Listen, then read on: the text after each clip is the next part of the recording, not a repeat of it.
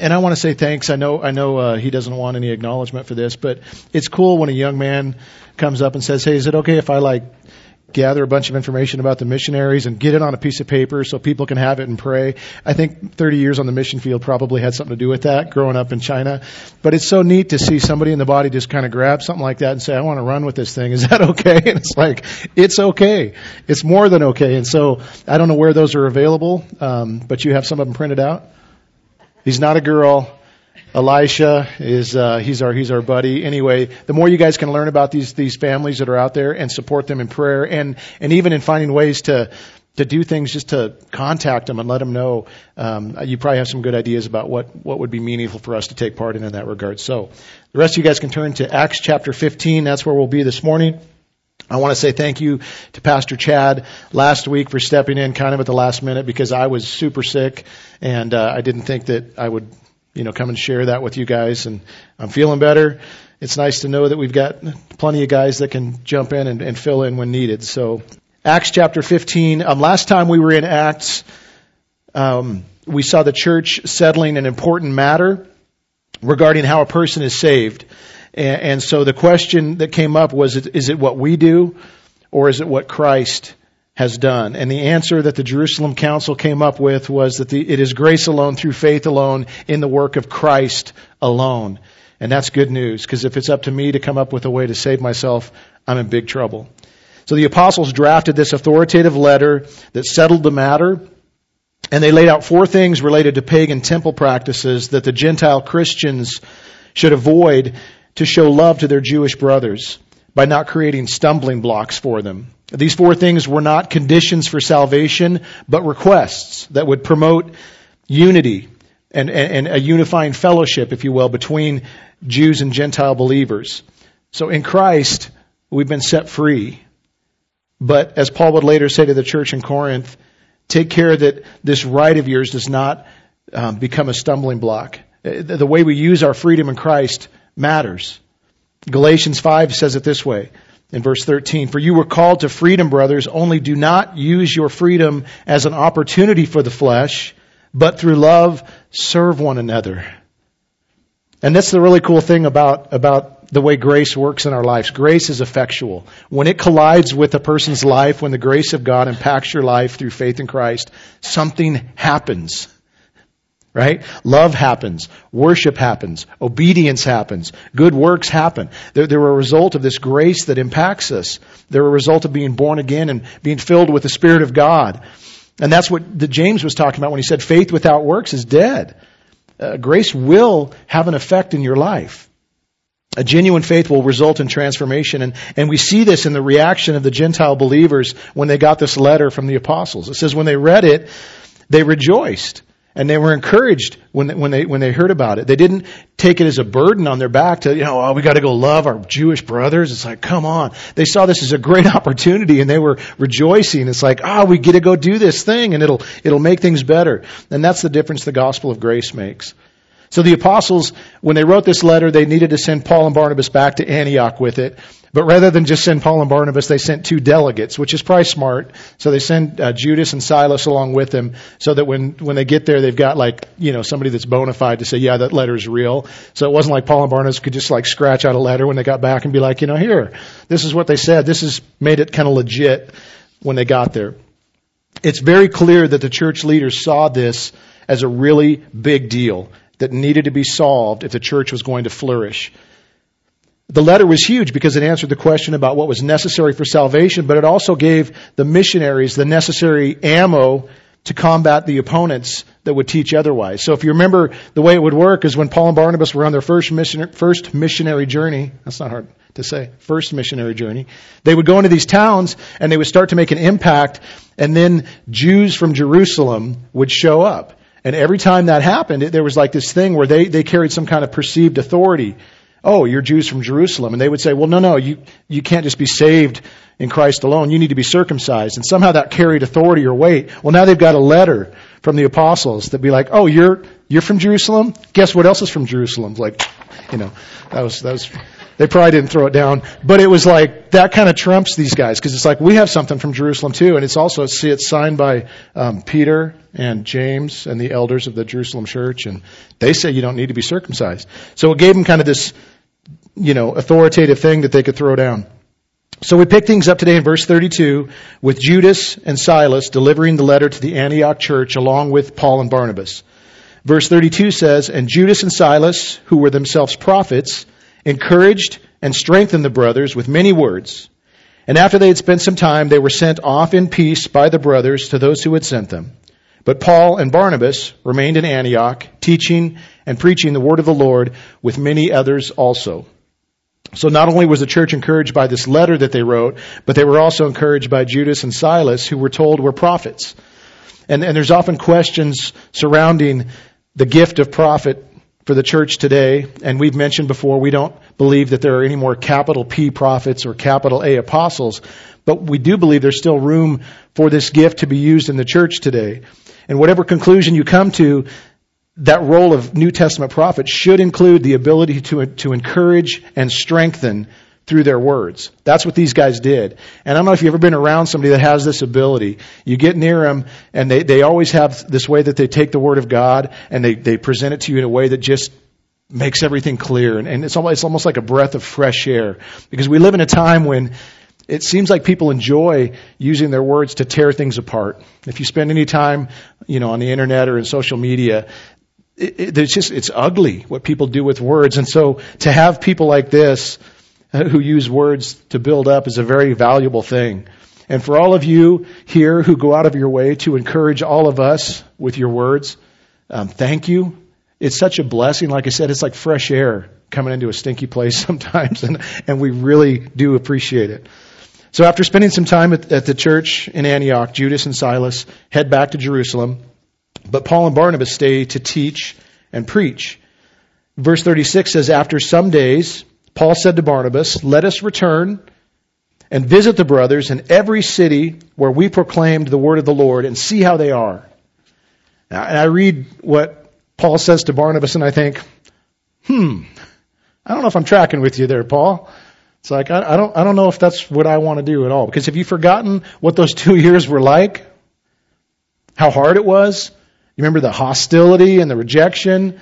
That time when they stoned you and left you for dead? Is any of this ringing a bell, Paul? That's kind of what I would be thinking at this point. And I can kind of imagine Paul saying, "But don't you remember how God worked? How He used us and how many people came to faith in Christ?" This invigorated Paul because that's how God wired him. He wasn't the kind of guy that liked to sit around in the same place for too long.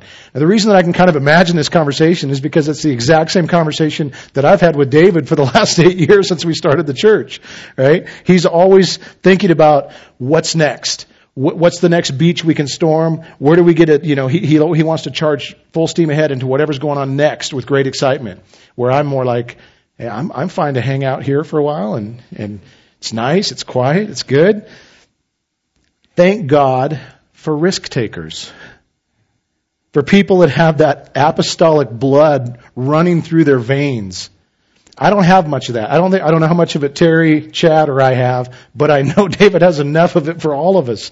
And I'm thankful for it. That's one of the reasons we love the co-pastor model here. Because I would never willingly jump out of a perfectly good airplane. Right? But that doesn't mean I'm not needed. See, because I'm the guy that makes sure David's got a parachute and some rations, right? Maybe a weapon. Because he's jumping out regardless, And so it's like, hey, wait, get this on first before you pull the ripcord and jump into uncertainty. And I'm perfectly okay with him being the one to do that. Quite frankly, I'm glad he likes to do it.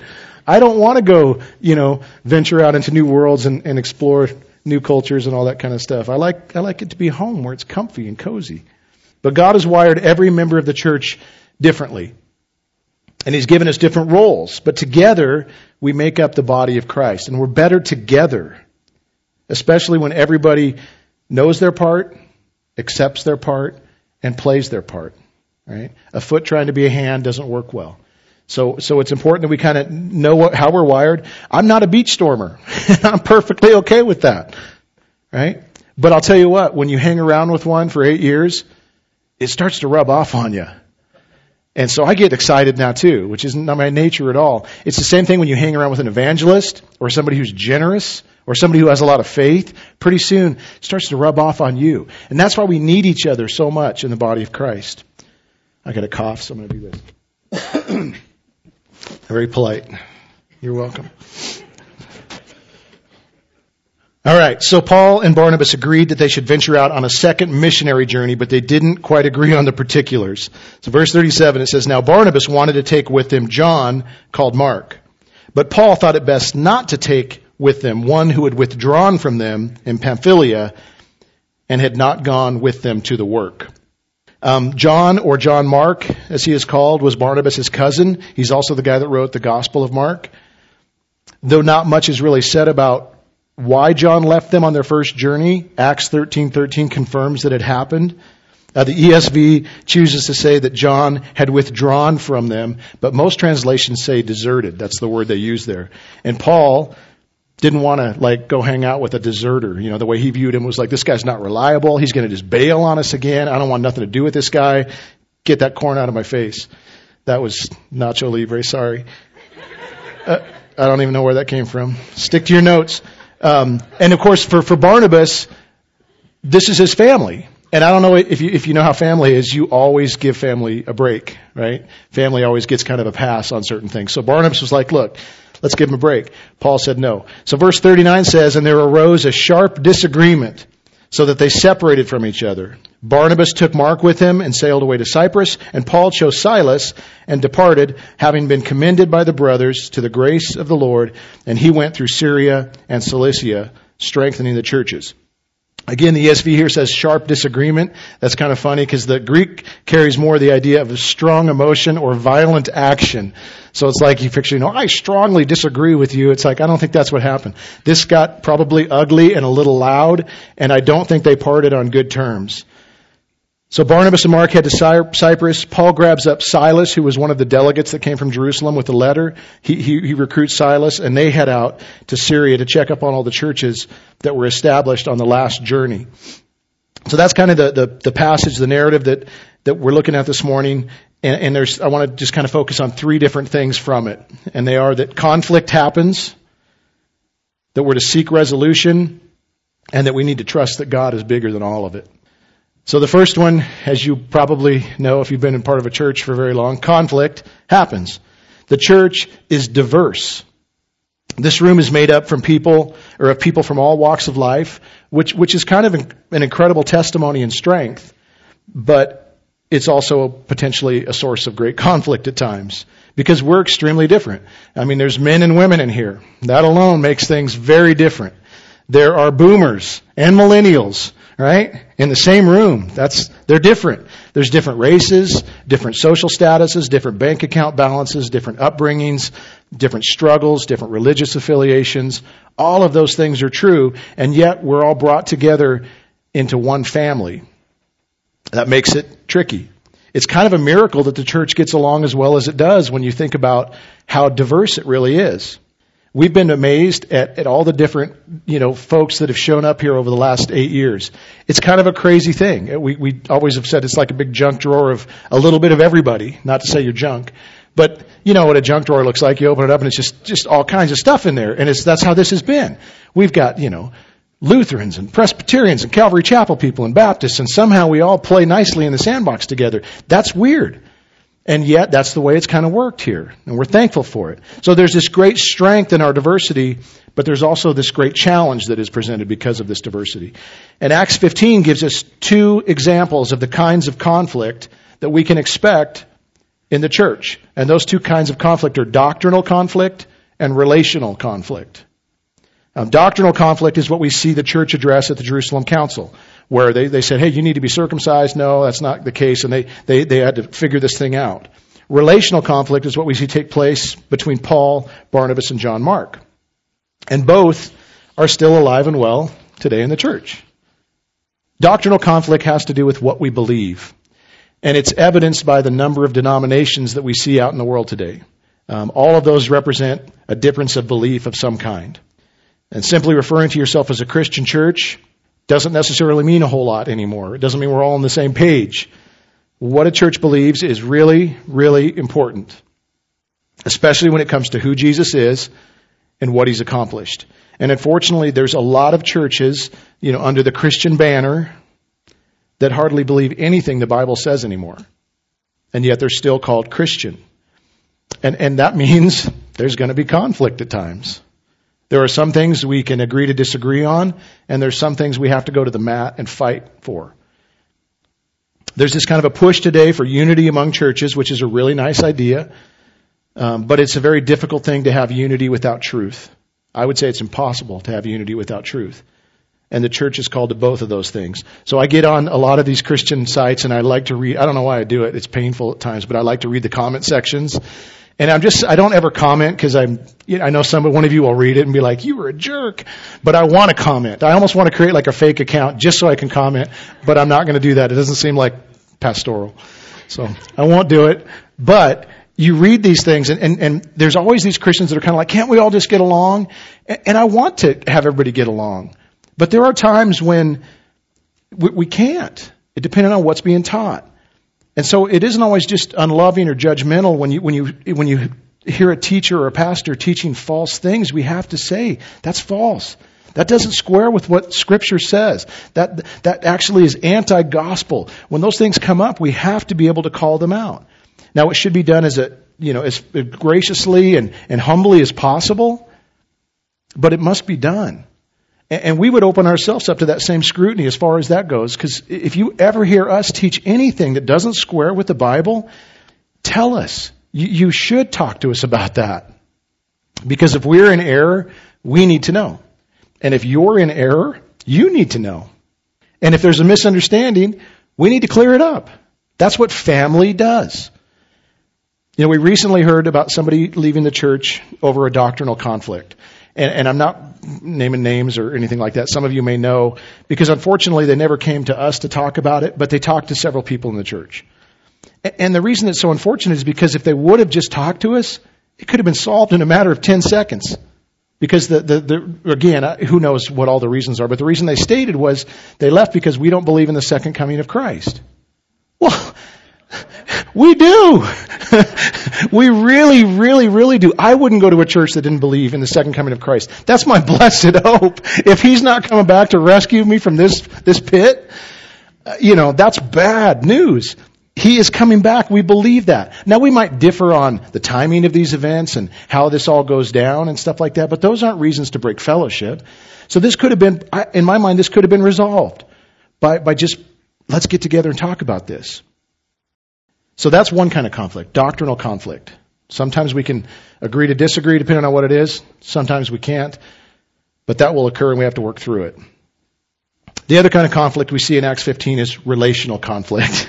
And I probably don't need to explain this one to you because we're all too familiar with this kind of conflict.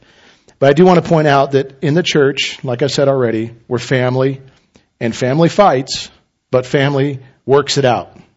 We stick together and we work it out. When my kids didn't get along, I didn't just say, well, one of you go live somewhere else. I wanted to a couple times, but that wasn't an option. You're stuck with each other for life. So you got to work it out, guys. And I would often, it's my boys I'm thinking of right now. I have 2 boys and 3 girls, and the boys usually were the ones that I would do this to. But I would say, guys, just go in your room and don't come out until you've got it solved.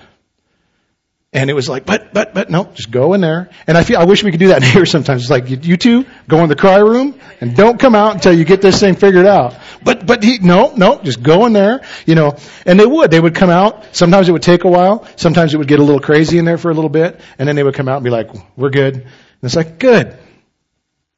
We're brothers and sisters. The Father has adopted us into His family. It's the best family ever. And our Father wants us to be loving to each other and respectful to each other and kind, supportive, to get along. So we need to work on that. And He's given us everything we need for that to happen. So it's not realistic to think that we can do away with conflict, but it is reasonable to think that we can seek to resolve it when it does happen. Many people walk away from a church the minute conflict happens. And it's sad because you know what's going to happen? They're going to travel from church to church to church until Jesus returns. And he is returning, by the way. Right? So there's a better way. And that is to seek resolution. Leaving conflict undealt with or unclear doesn't work. Which is why Paul and Barnabas had to go to Jerusalem. That was for the doctrinal conflict. But do you realize how far Antioch is from Jerusalem? It's like 300 miles. I'm just thinking, I whine about driving there. Really. And they walked it to get this thing solved. 300 miles there, 300 miles back. Because this was a big deal that needed to be solved. If these things aren't solved and dealt with, the church isn't going to be unified. And we're called to unity and love. So we always really appreciate it when people are willing to work through things in the church with each other and with us. That's the way it's supposed to happen. And we're willing to help with that, by the way. If you guys are, if there's a conflict going on in your life with somebody else and you need a mediator, you need somebody that can sit down, that's objective, that isn't going to take sides, that's there for both parties. We do that a lot, and we're happy to do it. It's hard. It's not one of our favorite things to do, but that's partly why pastors exist, is to be able to do this with you guys. So if you need us, we're here and we're willing. It's just sad to me when people part ways over things that really could be pretty easily resolved. Because like I said, we've been given God's Spirit. We've been given God's Word. We've been given the power to pray. And we can communicate and resolve things. When people just leave without saying anything, it's kind of like a family member that just doesn't show up at the dinner table. Well, where's Mom? I don't know. She said she was going to go have dinner with the family down the street from now on. It's like, well, that's weird. We should talk about that. Maybe it shouldn't just be able to happen sometimes. But that's kind of what goes on. And we know we're not going to be the church for everybody. We get that. But if you decide that, talk to us. And if you've left another church and come to this one, do the same for them. Talk to the leaders. Let them know what's going on. Leave well. There's a way to leave well, and there's a way to leave kind of things in shambles. Go to them and talk to them and just let them know what's going on. Get their blessing. Leave with a hug and a handshake, and we wish you all the best, and we'll see you in eternity. That's a lot better than just running into each other in the store, which we do that sometimes, and everybody's like, oh, it's just weird at that point. You're like, yeah, we haven't seen you in 3 months. Yeah, we're not coming anymore. And it's like, okay, this is weird. So don't do it that way. Imagine what the church would look like if people sought reconciliation. When disagreement occurred, instead of just walking away. And I know some of you are like that guy on, I can't think of who it is, it's the dinosaur on Toy Story. I don't like confrontation. I know some of you are like that. You hate confrontation. The idea of that is you'd almost rather chop a finger off than have to deal with something like that. But it's worth it to do. So I would encourage every one of you, deal with conflict quickly. I'm always amazed at how fast things can grow into something really ugly when it's not dealt with. And I'm equally amazed at how quickly God can resolve something that's ugly and turn it into something beautiful when it is dealt with properly. Now, we can't always make resolution happen, but we can always clean our side of the street. And what we mean by that is you can't control what happens on the other side of the street, right? But you can take care of your business. And you can make sure that you're doing what you're supposed to do. That might mean swallowing your pride. That might mean that you can't keep score anymore. I'm a really good scorekeeper when it comes to the wrongs done to me. I'm amazing. But I'm a really bad scorekeeper when it comes to the wrongs I do to others. I don't know if you have that problem. But I'm good at keeping track of, one and not the other. We tend to only see the way we're wronged very often, and we can be blind to the wrong we do sometimes. So don't have that little myopic kind of vantage point where you only see yourself. Sometimes it's good that we talk about getting a bird's eye view of something. I would say get a God's eye view of something. Get back away from the situation and think about what God's seeing. Think about what He's looking at. Think about the other person and how they've been infected and impacted. Usually when I do that, I find that the things that I refuse to let go of are petty. And I'm just being silly, kind of like a spoiled child. And I wish that I wasn't like that, but I am. I do that way too often. And then finally I'll be like, okay, Lord, I see what I'm doing here. I'm being dumb. Unresolved conflict will lead to bitterness. I don't know if you've ever been around a bitter person. They're miserable. Miserable.